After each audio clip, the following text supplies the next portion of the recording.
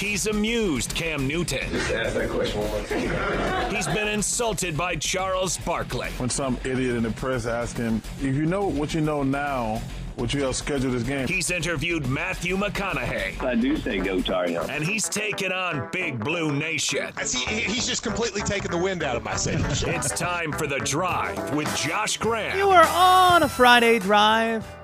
We're up front. I'm going to ask for your forgiveness now. My East Carolina Pirates are up 3 currently in the 7th inning. It's game 1 of their Super Regional against Texas. So I'm a little stressed and quite a bit distracted. But in an attempt to steer my attention away from the TV screen that's sitting 6 feet away from my face, let's actually go somewhere else. Let's talk a little hoop. Tonight is game 4 of the NBA Finals, and it feels like a must-win situation for the Warriors. You can't fall behind 3-1. And given the specific circumstances of this series, tonight's result will likely hinge on the performance of one guy, Steph Curry. Because, let's face it, if that left foot hampers him in any way, Golden State doesn't have a shot. And you know, Ime Udoka in Boston, they're going to test how healthy that foot is. They're going to hunt him defensively. They did it quite a bit last game before we knew Steph was hurt. You don't think they're going to do that again? I wouldn't be surprised if every other possession they're going at Steph Curry, trying to find him while the Warriors try to hide him, I'm sure. I expect when the Warriors have the ball, Smart and Tatum, who have extra pounds on Steph, some height on Steph, I think they're going to be extra physical on him. And you should. That's not in bad spirit or bad sportsmanship. You want to test if somebody is ready to go. At this stage of the game, that is fair play. Here's the key stat, though, that you need to keep an eye on for Steph. It's not just the three-point shooting. We get lost in that a little bit. You look at Steph's 2 best scoring games of the series, they were both losses for the Warriors, including tying his playoff high in scoring with 34 points. So don't get lost in merely how many points Steph scores. I think he's going to get his. This is the key. He needs to get downhill with drives to the basket and get to the free throw line. This is the key stat I wanted to share with you. When Steph attempts more than 5 free throws in this postseason, Golden State's 8-1 in those games.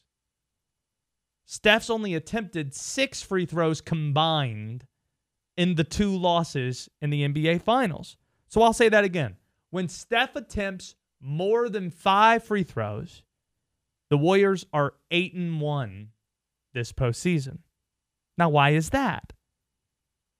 I don't think it should surprise you that in the games he gets to the line more than 5 times, he averages at least 4 assists. Every single one of those games, all 9 of them, he has 4 assists in those. And the reason that is, when you drive towards the basket, the defense has to collapse on you. You're able to kick it out and you find open shooters. You get other guys involved, and that makes things a whole lot more difficult on a very good Boston Celtics defense than if you're chucking for the entire game.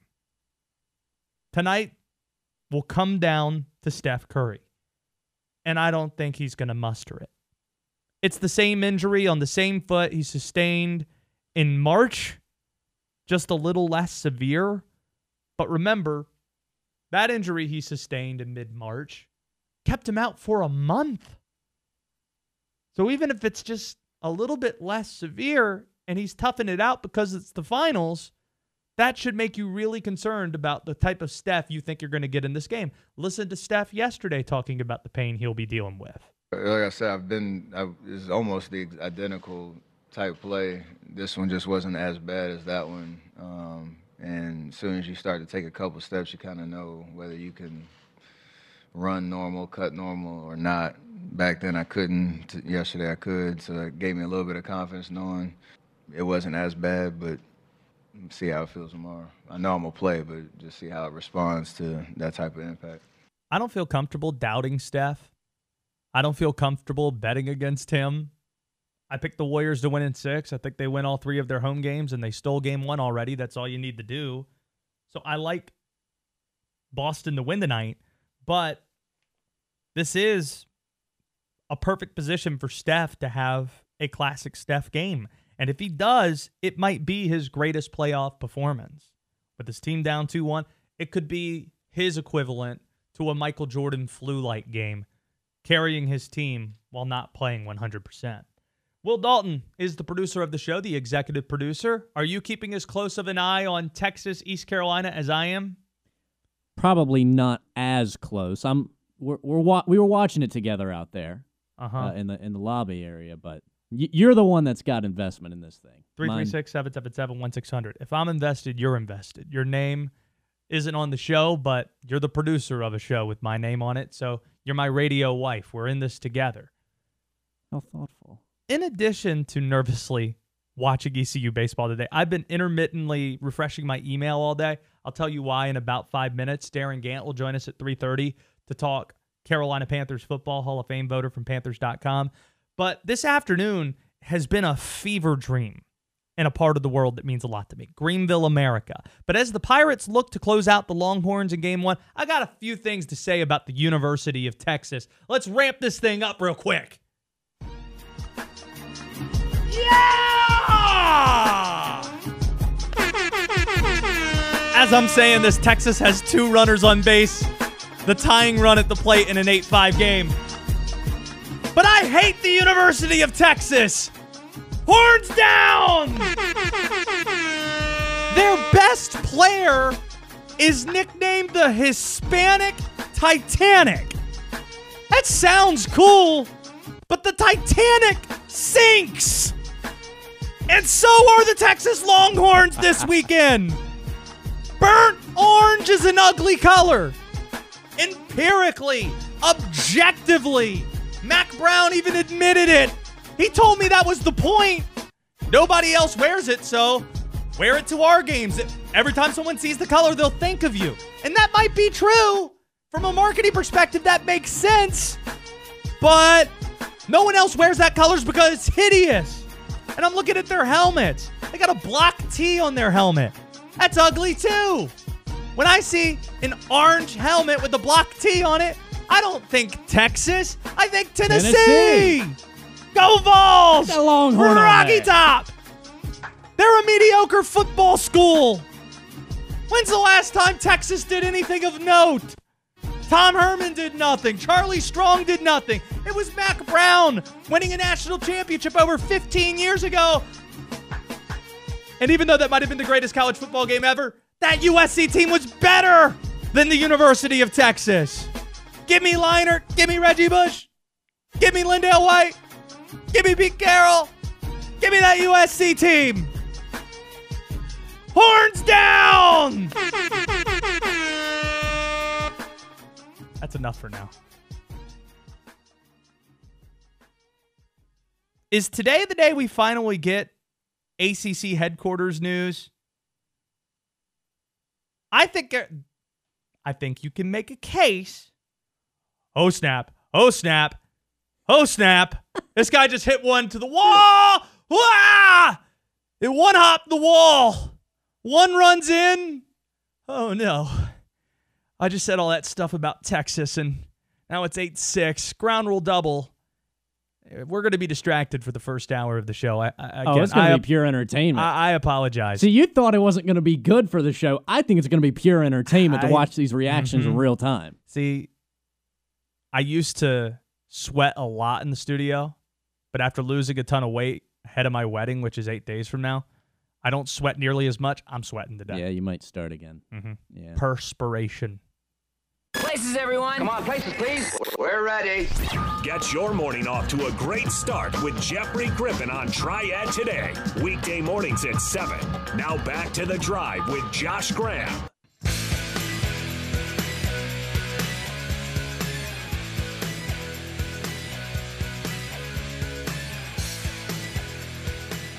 East Carolina tacked on another one. DJ Khaled voice. Another one.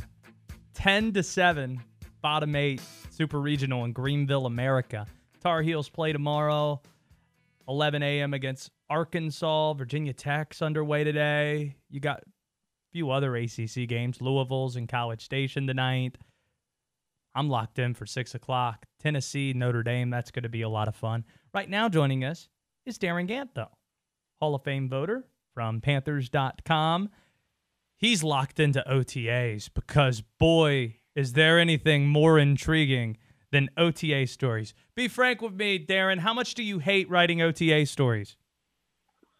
Well, look at it this way. You can't spell summer vacation without OTA, so I think it's an integral part of your lifestyle. You've really got to embrace it. I mean, it's, here's the thing. It's June, and we've tried to tell some stories lately that, that you can tell in June. You can't know a lot about offensive line play in this time of year when nobody's in pads, but you can tell the Carolina Panthers have more offensive linemen. But today, I sort of told the story about Andre Roberts, the Pro Bowl returner they brought in this offseason right after the draft.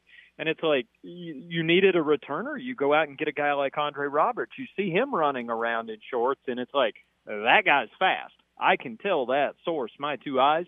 That kind of stuff you can know this time of year. But, hey, it's June. It's almost like football, but not exactly. The press conferences are a lot of fun. It's like a song and dance where Ben McAdoo gets asked about his evaluation of players. He's like, guys, they're wearing shorts. Sam Darnold, he had the best day we've seen. And then I see it aggregated on ESPN and all these places that Sam Darnold had a great day in shorts in June. But, hey, the content machine, we got to keep it churning. I am interested in this, though, Darin. Now, I will say, in fairness to Sam, looking good in OTAs is better than the alternative, which is looking bad in OTAs. And I have seen players look bad in OTAs, and Sam has been. And again, don't read too much into this. This is not any kind of referendum on the future, but Sam has been better. And Sam spent the offseason here, and he embedded himself with Ben McAdoo and, really dug into doing what he can do to be the guy. Now, will he be the guy? Don't know. A lot of time to pass between now and the start of the regular season. But to his credit, Sam has looked better now. I think you probably saw the clip we had on Panthers.com on our social channels of the deep ball to Terrace Marshall the other day, and it's like, whoa, look at Sam. So it doesn't mean everything, but it also doesn't mean nothing either. Let's talk about a quarterback that's not in Charlotte right now. It doesn't seem like the door has closed on a Baker Mayfield trade. Cleveland, that's a mess. You look at the situation there. Deshaun Watson, the circus has arrived in Cleveland where you are excusing Baker because you showed your cards in a way that Kyle Shanahan and San Francisco have not when it comes to Jimmy Garoppolo. Seems like those organizations are run just a little bit differently, San Francisco and Cleveland. But if a trade were to happen, hypothetically, Darin Gantt, what would that trade have to look like for the Panthers to even entertain it? I think it would have to be not giving up a ton of value because, to be honest, and you referenced Jimmy Garoppolo, as long as there are two starting caliber playoff level quarterbacks, and I think it's reasonable to say that Jimmy Garoppolo and Baker Mayfield are those kind of guys. They have quarterback playoff teams. They can be that kind of guy on a good team. As long as there are two of them, neither of their teams has any leverage. I mean, anybody who's in the market for a veteran quarterback, if they're interested in Baker Mayfield and Cleveland don't want to do a deal, you just say, all right, fine, we'll call San Fran. Maybe we'll flip them a seventh the day before they cut Jimmy Garoppolo, which they need to do because of salary more than anything else. It hasn't turned personal there the way it has in Cleveland, but I think as long as both those guys exist in the market, Cleveland doesn't have a terrible amount of leverage to say, you must give us X, Y, Z. They're not going to get a Sam Darnold level return for Baker Mayfield. Do they have to tag picks on top of them? Is it a Brock Osweiler situation? Is it almost that? Depends, and I think it's been widely reported that, they had discussions with the Panthers about Baker that involved who pays what amount of it. And that's a thing. I mean, they've got Sam Darnold on the books at guaranteed $19 million. They can't really stack another guaranteed $19 in Baker on there in good conscience or responsible bookkeeping. So I think you would need, if you were going to take on the whole amount, you would want something on the backside of it. If you were going to take a smaller amount of the financial burden, you might give something up, but probably not a lot. Because like I said, I mean, if you want to get in the market and you want to add another quarterback, if it's not Mayfield, it could probably be Garoppolo as well, and you just keep on moving. I'm just throwing it out there in case anybody, not this radio host, but in case anybody's interested in knowing, the Pirates just had a 2-run double. To right. Arg! That's right. Boom. We're going to use that as a drop. Darin Gantt doesn't even know it. When App State plays ECU, arg! We'll have that. Well, that's only if ECU scores or something, I guess. We can't, count on, can we? Man, that's a good point. But they're scoring a lot right now. 12-7 is the score, bottom 8. Okay, I make fun of some of the media availabilities and stuff that we have and the things that we heard this week at OTAs. But I think it might have been the most heartfelt, maybe earnest answer that we heard from Matt Rule as head coach of the Panthers when he was asked how he deals with the pressure and what it's taught him about himself. And he said he's not wavering off what he planned to do years ago and says it's a really difficult deal for him to step into, replacing a coach that's as beloved as Ron Rivera is. And I'm glad he brought that up because I feel that I've been defending Matt Rule a little bit the last few years because he was billed as a builder. And then he had a global pandemic hit a few months into him taking the job, and it was an impossible situation for him to step into.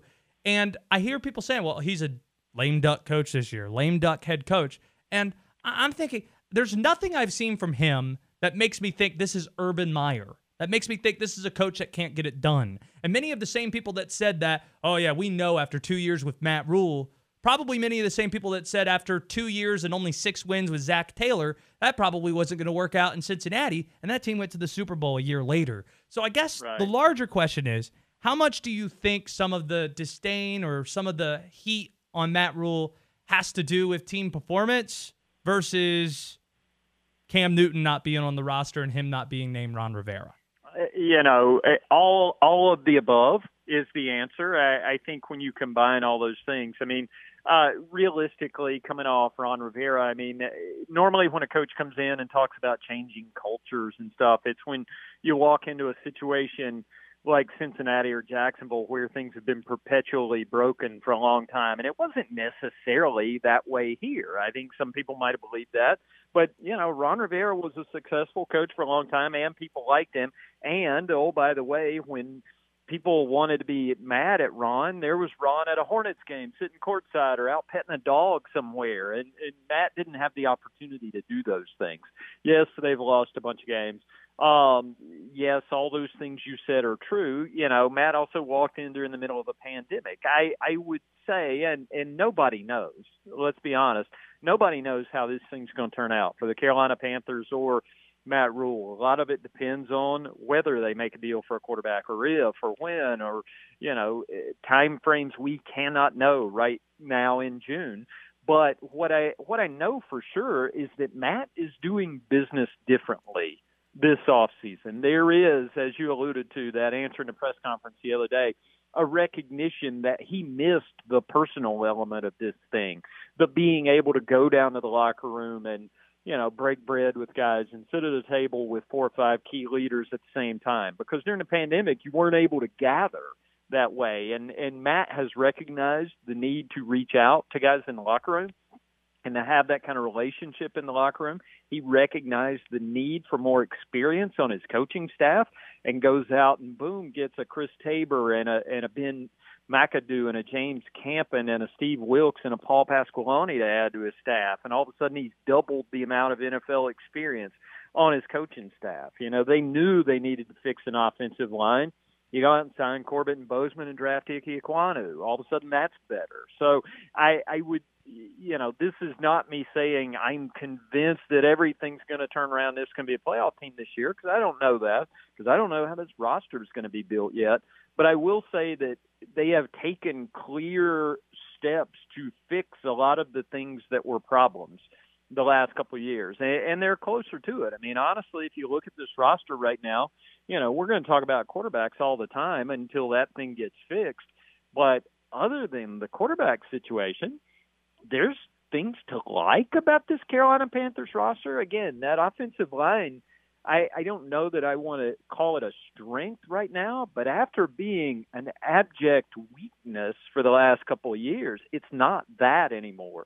The staff is better. They added some veteran starters on defense to go with some of these kids that have a lot of promise. So, there are reasons to be positive other than that one thing that everybody's still a little uncertain about. Yeah, that's well said. Darin Gantt, we need to talk music next time we visit. And we do. The McCartney show was great. Yeah. You missed a good Robert Earl Keen show in Charlotte the other night. Other than standing on my feet for 4 hours, that was a great evening of entertainment. Uh-huh. I've never been to a wedding with a band, but my wedding a week from tomorrow is going to have a band. So that's going to be exciting. There you go. Mazel tov. Congratulations, my friend. Darin Gantt, enjoy that. You're the best in the business. I hope we didn't catch you walking out of a liquor store. Appreciate you spending the time. No, I've already transitioned to the porch. Thank you very much. So we've taken care of that portion of the program. That's how a Hall of Famer does it, or a Hall of Fame voter at least. Darin Gantt, appreciate the time. Yeah, man. See y'all. There goes Darin Gantt joining us here. Now, ladies and gentlemen, it's time once again. Now back to The Drive with Josh Graham.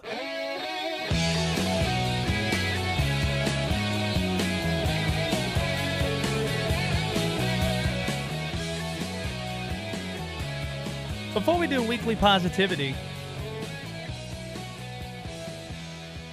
I'm going to say something I'm sure is an unpopular opinion, but it is something that I believe. Sports are better and also more fun because of guys like Draymond Green. And I say that even though I don't think there are other people out there quite like Draymond Green. But what I do mean is he's a character. And in entertainment, whether you're talking about movies, TV shows, sports, we love characters. And he has a unique but still sincere personality that tracks with who he's been since he was losing in the 2009 National Championship to North Carolina in Detroit. He's going to be the next Charles Barkley. Already has a deal with Turner. Chuck, he keeps saying he's going to go for another 2 years and not going to re-sign on his contract. We'll see if that holds up. But you can already see it. Draymond Green, going to play for a few more years, going to retire, go into the booth, sit across from Shaq, and that show's going to keep on humming. He's very good at the being opinionated behind the microphone thing. TV, podcasts, even during the season, press conferences. And he's a perfect villain on the court. We love villains. Just admit it. Wrestling, I think, mastered this. The idea of a heel, and you look at the 90s and NWO, and you go to movies. See, Will, the WD, huge Star Wars fan. The most popular Star Wars character isn't Skywalker or Obi-Wan. It's Darth Vader. Yeah. He's a villain. He is Star Wars. And we love villains. We love it. We do. And Draymond, he gets this. There aren't as many in sports today because guys like to be liked more. He enjoys being hated. He enjoys it when the crowd is chanting profanities at him. Listen to the way he talked about it on his podcast, poking right back at the Boston fans that were just chanting, bleep you, Draymond. You know, your chant is supposed to be like, you know, like if I had a one-syllable name, like, then it would work. Steph, Clay, even if it was like Wiggs, Steve, it would work. But Draymond actually doesn't work. Shout out to my mom for the name. It's beneficial for me in this case. That's great. It actually don't work. It doesn't. What a great... He taped that the night that he lost in the finals. This is one of my favorite things about Draymond. And I think you're going to start to see this more and more, you know, with athletes. They literally get home from a game and go straight to do a podcast episode. But I don't think we're going to see it as often because guys, they're not as many are wired that way. No, they're not. I know a lot of athletes that transition from sports to being a media person, and then they do one radio show, and they're like, wait, yeah. I got to do 3 more hours tomorrow? Yeah, but like that ain't for me. And I got to do 3 more hours the day after that? Yeah, this is work. And the day after that? Like, That's the thing that happens with podcast channels all the time, where it's like, hey, this great athlete started a podcast. Oh, you got to have a great show every week. Oh, but I'm out of people I want to talk to and things I want to talk about. Well, you got to keep churning out the content. And this happens as his family is putting out on social media that they didn't like the chants at Draymond. It would have been so easy for him to make himself a victim. People love making themselves a victim today. It'd have been so easy. I'm a black man in America, in Boston. Oh, man, they're right on cue what they're going to do. And, oh, man, it was terrible. My kids were there, the entire deal. He goes, no, I want my kid to hear it. My kid says he wants to be a coach one day. Now he gets to see how Draymond handles this in this spot. I'm fine with it. I'm an athlete. I get paid. I make millions of dollars. What are you talking about? Great perspective. And I expect a strong game from him tonight. I still think Boston's going to win, but he was so bad in Game 3, and it's a must-win game. I think he's going to play like a crazy person tonight. Wouldn't it even surprise me if he gets thrown out finally, because he's really teetered close to that line a handful of times. On Twitter, at WSJS Radio. You see this Pirate score? I don't. East Carolina Pirates, top 9. Two more outs to get. Page here. Oh yeah. 13-7. I see that. Greenville, popping. I didn't pack a bag. You didn't? Actually, we can get into this in weekly positivity.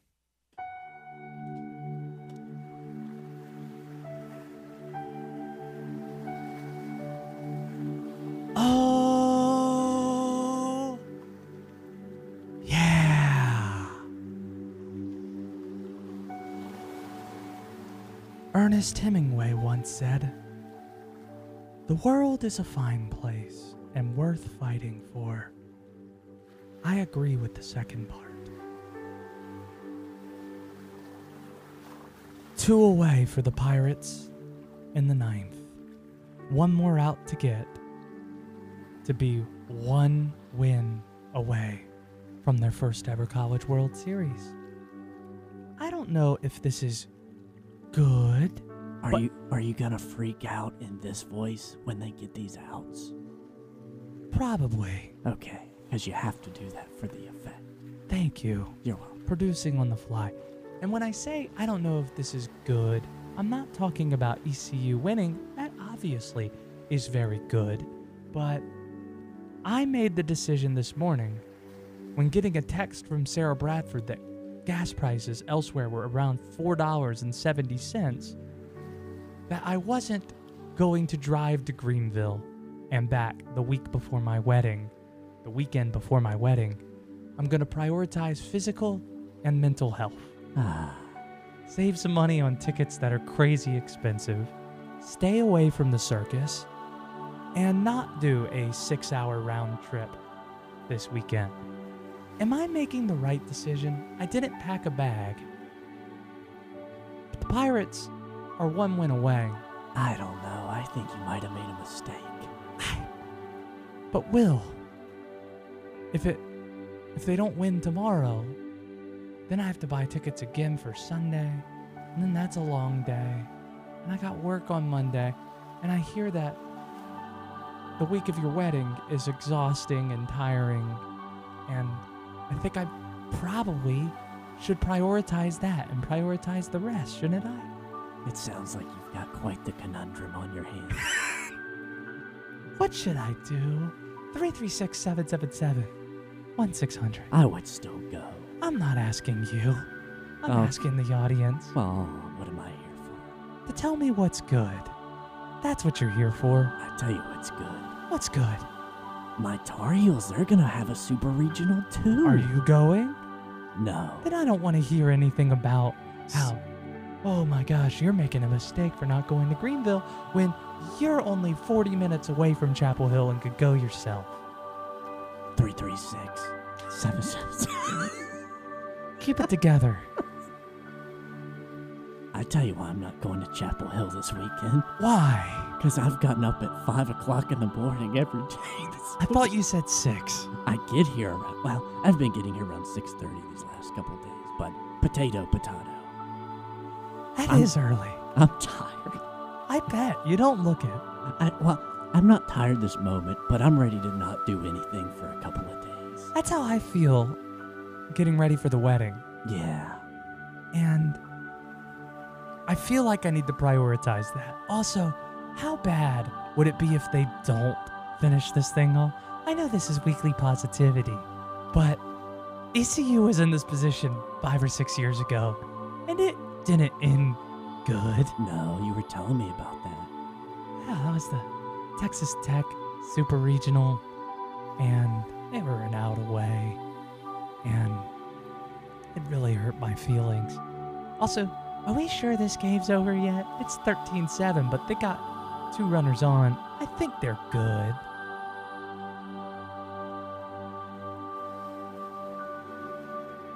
I needed to take a moment and relax. We have Angela in High Point who would like to tell you something good. I would appreciate that, Angela. Angela, I need you to come through right now. Hey, Angela. Angela? Hey. Hi. You just need to rest before your wedding. It's a great decision. Okay. Well, what's the rationale there? Because it is stressful, and then you want to enjoy every moment after it begins. See, I'm glad I got a woman's opinion on this. I needed it, Angela. Yes. And you depended on Sarah Bradford correctly. Thank you. Are you having a great week? Oh, do you have anything going on this weekend? You having a great week, Angela? Yeah. I had the day off. My husband had a birthday. It's all great. Oh, it's his birthday? Yeah. Well, happy birthday to him. Yeah. 66 years. Wow. What's We've his been married name? 34. What's his first name? Phil. Phil? Well, happy birthday to Phil and Angela. Bill. Oh, Bill. Happy birthday, Bill, with a B. And thank you for the advice, Angela. I appreciate it. I enjoy it so much. Thank you. There you go. Very nice. See, I That don't think was I'm making a refreshing. mistake. I don't think I'm making a mistake at all. No, but I've watched you glued to that TV. I am. This whole time. They're a strike Man, away from winning the game. Could you just imagine being there? Stop it. I'm tempting you. I Fans, know it. fans are on their feet. 13-7. I can't wait to watch you go nuts in this voice. 3-2 pitch. Here it comes. Runners at second and third. To the plate. The delivery. And it's a fly ball to center field. He's under it. Bryson Worrell makes the catch. Bryson Worrell makes the catch. And East Carolina has won Game 1 of the Super Regionals. Yeah! And that's been Weekly Positivity. 1, 2, 3. You're on the air. Wake up with Jeffrey Griffin and Triad today. Weekday mornings at 7. Now back to The Drive with Josh Graham.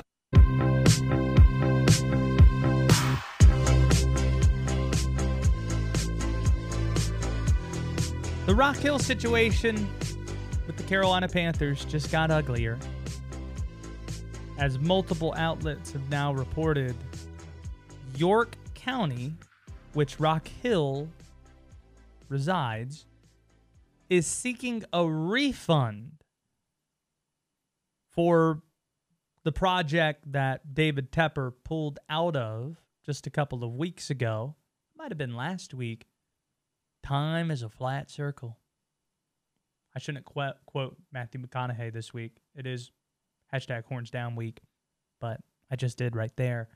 But this shouldn't surprise anybody. This lawsuit was inevitable. Things were going to get ugly because you already invested millions of dollars into a facility that is standing. You see, I mean, the guts aren't in it, but the skeleton is. You see the thing standing up, and now we're just done? We're just done here? Of course there were going to be lawsuits. That's inevitable.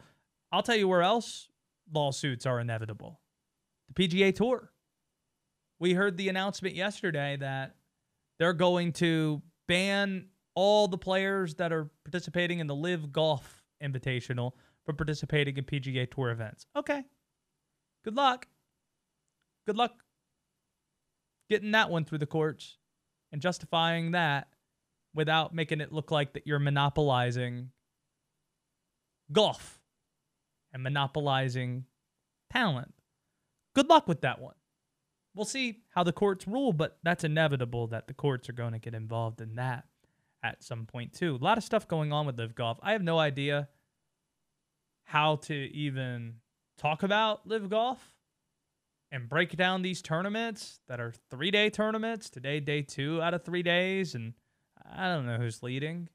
But the stories that surround it aren't good. When you talk about the guy who wrote the book on Phil Mickelson, one of the best golf writers there is, Alan Shipnuck, being taken out of the interview area. If he doesn't belong there, nobody really belongs there. We know why he's not being allowed there because, again, he wrote some stuff that put Phil Mickelson in a tough spot and Live Golf in a tough spot. Greg Norman not doing anything about that.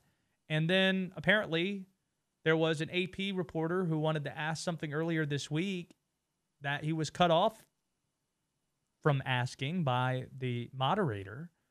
And he was escorted out, brought back, but apparently reprimanded for trying to get questions in, questions that they didn't like, and they cited him as being, quote, impolite. Very golf thing there. Let's get into a recap of the week, though. Every week, we recognize that I can be long-winded. I can gas bag. That happens. I could be a bit long-winded. I can drone on a bit. So to try and prevent that from happening and recapping what happened this week in the most efficient way possible, we keep it simple. 5 words or less. It's simple, man. That's all Josh gets to tell you where your favorite teams are at. It's as marvelous and as simple as that. Let's keep it simple. Okay. Before we start rattling things off, it's Friday. The Pirates just won Game 1 of a Super Regional. Let's get a dance break. Yes, sir! Yes, sir!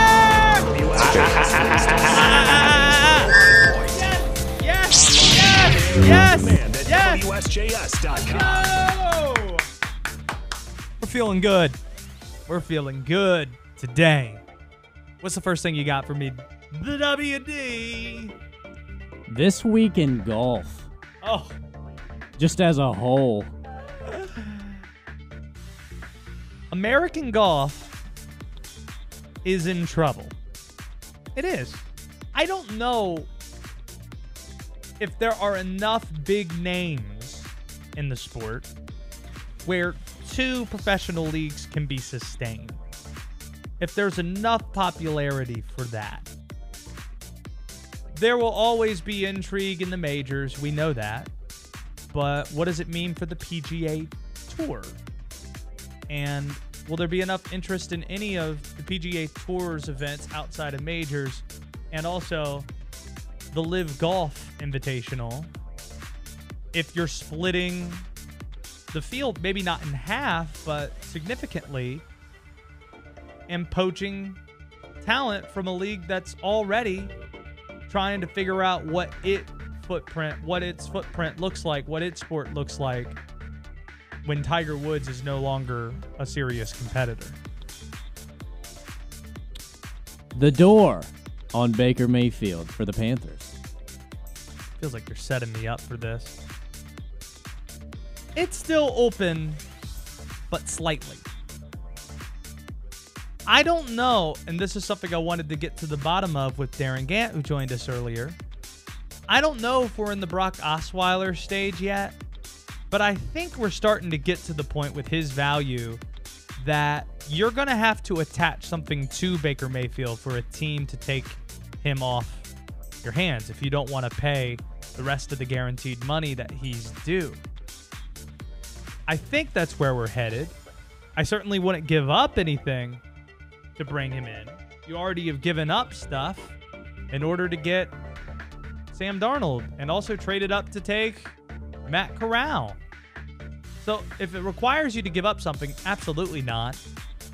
But if it is a situation where they're having to attach things just for you to take them, then I think it's something you'd look at because he is a clear upgrade over Sam Darnold, and that alone should be enough reason for the Panthers to at least consider it. The Avalanche sweeping the Oilers.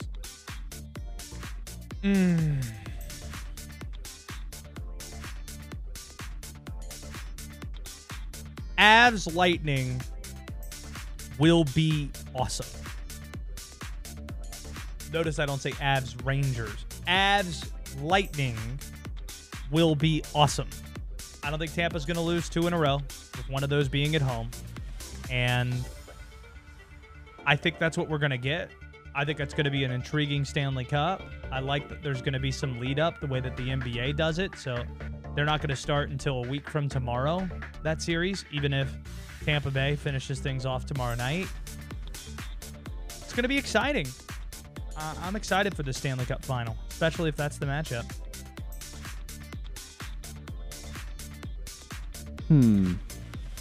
Jason Tatum and strength in numbers. I'll be a little broader. Boston has a clear mismatch.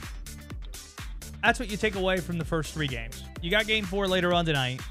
Boston has a clear mismatch. It really came out the other night with them being at home.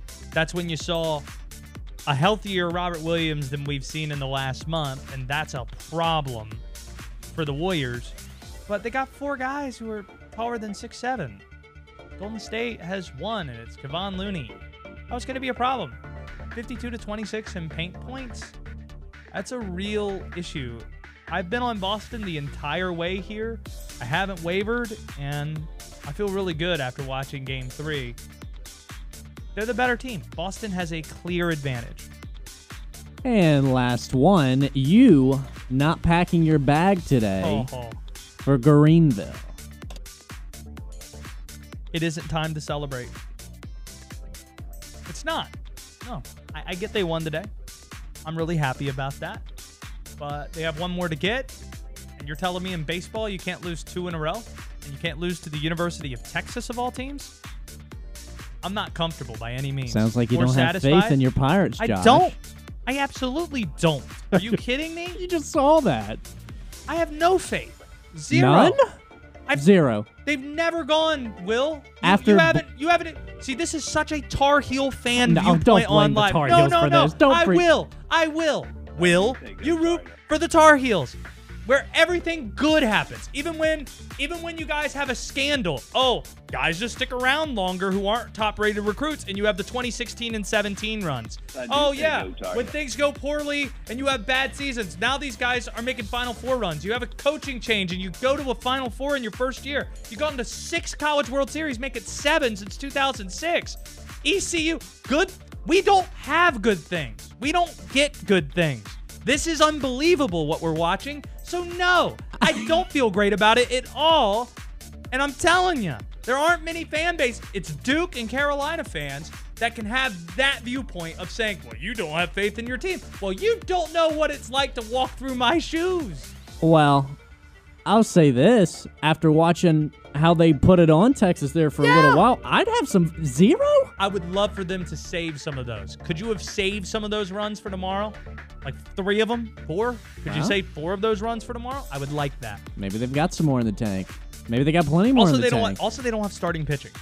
That's yeah, a problem. That is a problem. That is a problem. And do you know who has starting pitching? Texas. They got bats. Yeah. I'm not feeling. We just saw this 6 years ago. We saw this.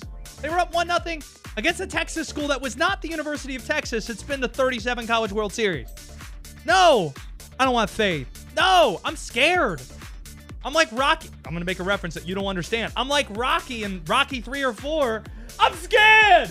I'm scared. Is that what you want to hear? I'm scared. Give me a dance break. You ain't first, you're last. Yeah! We suck.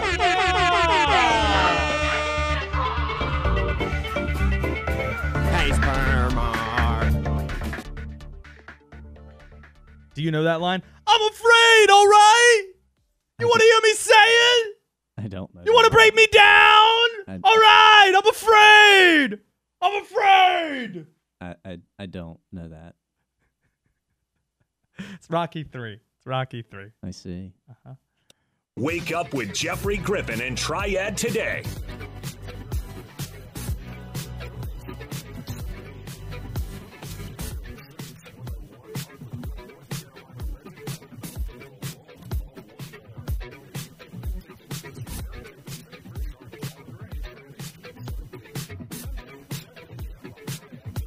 Triad Today with Jeffrey Griffin, weekday mornings at 7 on News Talk Sports for the Triad, WSJS. Are you close to retirement? Do you have a lifetime income plan? I'm David Maynard. And I'm Elizabeth Swanson. Our planning process helps answer critical retirement questions like, how much can I safely spend? How much investment risk can I take? Are my savings invested in the right places? Can they provide enough income to last a lifetime? And if something happens, do I have a plan for care or to leave a legacy? Let's create your retirement income plan today. Learn more at MaynardWealth.com. Securities offered through Securities America, Inc., member FINRA SIPC. Advisory services offered through Securities America Advisors. Yes, the Taste of the Triad is still open for your convenience, delivery, curbside, and pickup.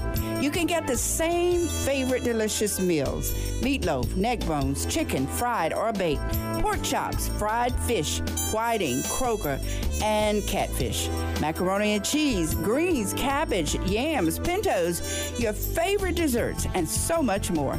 You can also order a family meal. And remember, Taste of the Triad, where you can have Sunday dinner any day of the week, is still open. Call right now to place your orders. Delivery, curbside, or pickup. 336-448-5932. That's 336-448-5932.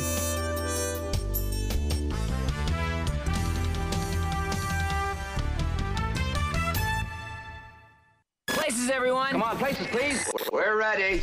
Get your morning off to a great start with Jeffrey Griffin on Triad Today. Weekday mornings at 7. Now back to the drive with Josh Graham.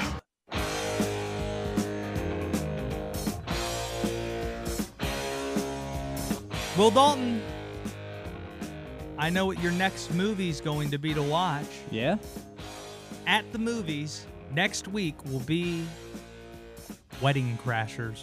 That's what I was thinking. Wedding Crashers and Bridesmaids were the final two choices when talking about memorable wedding movies. And 79% of the audience, a couple hundred voting on it, said Wedding Crashers will be the choice. You make me a bicycle clown!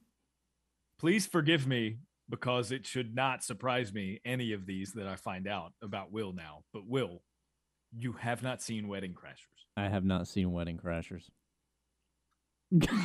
Tell him the first. Tell Darin the first two movies you think of when you hear Ben Affleck's name. Pearl Harbor and Batman. Oh my God. I thought it was a meme. I thought he was here just screwing with me. I thought he was messing with me. And by the way, you really are a project. Are you qualified to run this movie game? I asked him if he knew any of the movies that Matt Damon and Ben Affleck did together, and he did not know they did any movies together. Stop. Will. Doesn't even know what Good Will Hunting is. No. By the way, this isn't just a show bit either. Like, in my regular life, out and about with other people, they'll ask me, like, have you seen this? Like, no. Really? So when I'm picking these movies, I'm trying to find movies that are popular in the culture even today, so that when I make references on the show, Darin, you as a producer understand how important it is for the host to look over on the other side of the glass and have the person looking back at you understand what you're saying and it making sense, because that is the only person you have. It's not the person in their car who all have seen Good Will Hunting and know Matt Damon and Ben Affleck work together. They know that, but I see Will's blank stare looking back at me, sounding like I just said something that makes no sense. It's because it didn't to him, but it does to everyone else who's normal and sees movies. That's the purpose of this segment, and trying to find movies so that way, whatever, if I say crab cakes and football, that's what Maryland does, will understand where that's from. And that's what we're going to do with Wedding Crashers next week. And also, it just so happens to be the week that I'm getting married. So Will Dalton has a wedding-themed edition of the movie game that we're bringing back right now, and then afterwards we'll talk college baseball. I've just been handed an urgent and horrifying news story. It's time for some kind of movie game. All right. With Josh Graham and Daron Vaught. Show me the money. Okay, if you don't know about the movie game, I'll explain the rules very quickly. There's a website called Rotten Tomatoes that aggregates scores from the audience and critics, 0 to 100, the quality of a movie. 100 being great, 0 being, say, like a movie starring Pauly Shore. That's the basis of what we're trying to do here. Will's going to bring up some movies. It's fun for you to play in your car. You can play along with us. We have to try and guess the Rotten Tomatoes score for a handful of movies. However many points we're off by is our score. Golf rules, whoever has the lowest score after 3 movies wins, unless we're within 10 points of each other. In that case, we'll get a 4th and final golden movie to decide it. If we get one on the nose, it subtracts 10 points. You ready to go? You ready to knock off the dust, Daron Vaught? Yeah. Is Will ready? That's, again, this is my first time hosting this, by the way. I'm trying to make it as easy as possible. Hence is why I'm explaining the rules to the game rather than the host explaining it. What is the first movie you have? My Big Fat Greek Wedding. Wow. It's the first rom-com I ever saw. Oh. Yeah. I should ask, how many of the movies on this list have you seen? That one. Okay. Did you like my Big Fat Greek Wedding? I did enjoy that. I remember my mom was really excited about this movie. She's like, I want to show you this movie. And it was My Big Fat Greek Wedding. It's good. It makes you feel good. I think it gets the job done. Yeah, it's fine. Okay. It's a fine movie, yeah. Got a score ready, Daron? I do. I have 72 written down. Stop. It's exactly what I've got written down. Okay, we both have 72. What is the actual score for My Big Fat Greek Wedding? 70. Look at us. Look at you. Look at us. Anyone? Who would have thought we'd both be here? Not me. Not me. Okay, we're both 2 off. The second movie is... The Proposal. I'm going to ask Will a question. That I probably won't know. I'm scared when I ask Will a question. When you think of Sandra Bullock, what movie comes to mind other than this one? The Blind Side. Duh. That's pretty good. And that's probably the only one. For me, Daron, I'd be interested to know what it is for you because I imagine most people would either go Speed or... Miss Congeniality. Yes, Miss Congeniality, I think is the right answer. Miss Congeniality. That's a great one. That'll probably be episode 160 of At the Movies we'll get to. What's the perfect date? I'd say probably May 25th. Okay, a score for not Miss Congeniality, but The Proposal, Ryan Reynolds. Oh, what a dreamy guy, Ryan Reynolds. I enjoyed this one. It sort of, for me in my mind, gets lumped with a lot of other rom-coms from that era, but this one sort of stands out. Whenever I see it or see a reference to it, I'm like, you know what? That one was good. Yeah. Okay. So what do you got as a score for it? You have it written down? Yeah. I have 77. I got 69. It's 45. All right. Ooh. I made up 7 points off Daron Vaught. What is the score going into what could be the last movie? So I got to get this down. Josh, yours was what again? Oh, I had 69 written down. Daron. 76. 76. Yeah. So I know I'm up by 7, but the aggregate score is what I need to focus on here. We'll get the updated score on that in a second. Final one. But what? I think I'm at 33. You're at 31. Okay. Whoa. I'm more than 2 points ahead of you. Oh, no, hold on. No. I had 69. You're 24. Okay. I'm at 24 plus 2, 26. You had 33. So I'm up 7 on you going into the last one here. Final movie, Wedding Planner. Ooh, have you seen this one, Daron? Yes, it's been a bit. McConaughey, J-Lo. Yeah, okay. I was going to say J-Lo. Okay, this, so it's coming back now. This was well received, right? This was, because this is the one where he's the doctor and helps her at the beginning, or he's like a pediatrician. Yeah, this is McConaughey. There are a lot of people that just know McConaughey nowadays as being like a guy who could be in all these dramatic roles and such. back then, he was shoehorned as the rom-com heartthrob. That was him. Yeah. Like, he was in Failure to Launch. He was in How to Lose a Guy in 10 Days. He had was that in Wedding run where Planner. it was like 5 or 6 consecutive movies with Kate Hudson. It's ridiculous. Yeah, he had a thing for Kate Hudson. My favorite McConaughey rom-com's probably Ghost of Girlfriend's Past. That one's pretty good. You ever see that one with Jennifer Garner? No, I don't think I have. Oh, I'll have to check. great stuff. I like How to Excellent Lose stuff. a Guy in 10 Days. It's pretty good. Okay, Wedding Planner. What are you putting down for that, Darin? I've got 70. I got 74. So We're just guessing too close to it. But if it's over 74, then I think that'll do the trick.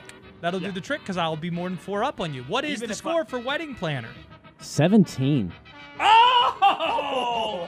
Whoa! So Daron Vaught made up 4 points.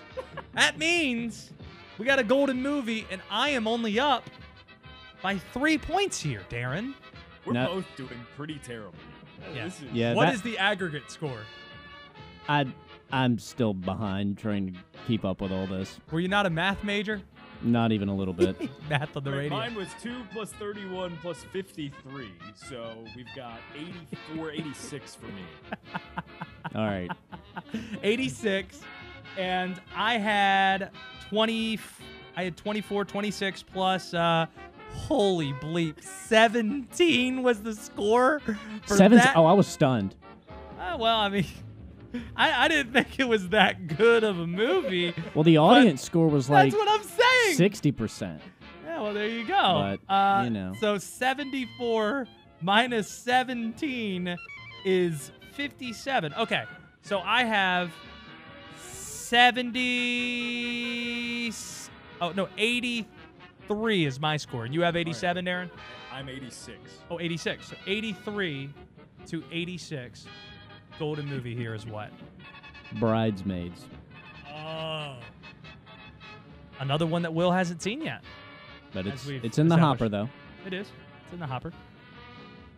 Okay. All right, I've been high on these just because I thought that they were going to be received better than they have been. This, I think, goes down as the best movie of these 4. I've got a score written down. Go ahead. Okay. I've got a score written down, too. All right. I'm going 87. This could get spicy. I've got 84. It could get spicy. I don't know what happens in a tie. What happens? I don't think, well, if someone got it on the nose, then obviously they would win this game. But here we go. What is the score for Bridesmaids? It is 90. Yeah! So I take out Daron Vaught, and thus, that is the movie game. I don't need a moment of zen or anything like that because I've got baseball in front of me here. Oklahoma's up by a run over Virginia Tech. I want to talk about the rest of the Super Regionals while I've got you here. It's a Rhinestone Cowboy Friday. We'll play that. We'll sing that in about 10 minutes or so. They are underway. Like I said, fever dream in Greenville. Perfect weather, perfect atmosphere, fun game. You beat the University of Texas. You're one win away from Omaha. But some of these other ACC series, you would think 8v9 ECU Texas, that would be the best matchup of Super Regionals, but I just can't get my eyes off of Notre Dame and Tennessee at the top of the hour, 6 o'clock. That just looks like I don't think it could get better than that in Knoxville. I don't sleep on smaller school against state rival. Ole Miss. Southern Miss, Ole Miss. Ole Miss is a team that's got a lot of deep postseason experience. Tim Elko, people might remember from last year, hitting those home runs with a torn ACL. He had surgery, came back. He's more than that. He's got a new single season home run record for Ole Miss. They're a really good team, but Southern Miss hosting in Hattiesburg is fired up. And obviously you can imagine something like I mean, Campbell hosting UNC for us here in North Carolina. It would be something along those lines for a super regional. So they're fired up. It's a couple of pretty good teams that match up pretty well. Other than ECU Texas, that's the one I've got circled. Man, it's going to be fun. How many ACC teams do you think we're talking about in Omaha after the weekend? All right, so we got Notre Dame. You're going to pick Tennessee. Yeah, Louisville's at A&M, Carolina. Virginia Tech. Uh-huh. So potentially 4. Yeah. Virginia Tech has 2 outs here in the 8th. They're batting down a run. I like Virginia Tech over Oklahoma. Okay. I like UNC over Arkansas. I like Carolina too. I think Tennessee and A&M get the best of Notre Dame and Louisville. So I think we get 2, but I think it's North Carolina and Virginia Tech. I think it's just going to be Carolina. That's what I think. I like Oklahoma. I watched a little bit of them this past weekend. I'm a fan. A lot of really good Big 12 teams. The Stillwater Regional was drunk. Yeah. Man, that thing was stupid. It really was. Awesome. How many runs do you need to score to feel safe? Like college baseball. Like you're playing a Big 12 school if you're ECU. You need 10 runs to feel good. Any time that there's a position player pitching in college baseball, it's going to be by design. It's going to be because he's both a pitcher and a position player. Like you're not going to see that in these games because of blowouts. Like no lead is safe. No team expects it to be. You're from Virginia, not far from Blacksburg. How strange is this, the fact that they're hosting a super regional? Because it doesn't look like the fans sitting behind home plate know what to do. Like they're all waving their arms as if they're free throws being attempted here. And on top of that, like you look over the pitcher's shoulder, you have that camera shot of the pitcher looking sideways. It looks like there's like something cooking down the first base line. Like somebody's grilling right there. So get this. I used to go to English Field. Like that's where I used to see Division I college baseball games. And in fact, I used to go to see teams not Virginia Tech. Like every season I would attach to a team in the ACC that wasn't the Hokies because I liked good teams, right? So there's that team in like the 2009-ish. No, not 2009. It would have been a few years prior to that. 2006 probably. From Wake Forest. I loved them. A guy named Matt Antonelli was a third-team All-American, their third baseman. They had Ryder Mathias was their DH, the coolest name in the history of college baseball. Mike McDougal, who had a long career in the big leagues with the Royals and others as a closer. They were all on that team. So I went and watched it. I would watch, every year, like a series at English Field just to see another team, not the Hokies. And those games were not well attended. It's bizarre. It would be interesting to me to go back and see it in this environment, right? In this stage of Virginia Tech baseball, hosting a super regional, a top 5 team in the country. That would have been unheard of. Daron Vaught, enjoy this weekend, man. I am still very conflicted. Don't know what's going to happen over the next 24 hours with my whereabouts, but you have fun, and I'm sure we'll be in touch. We will. I'll see you guys.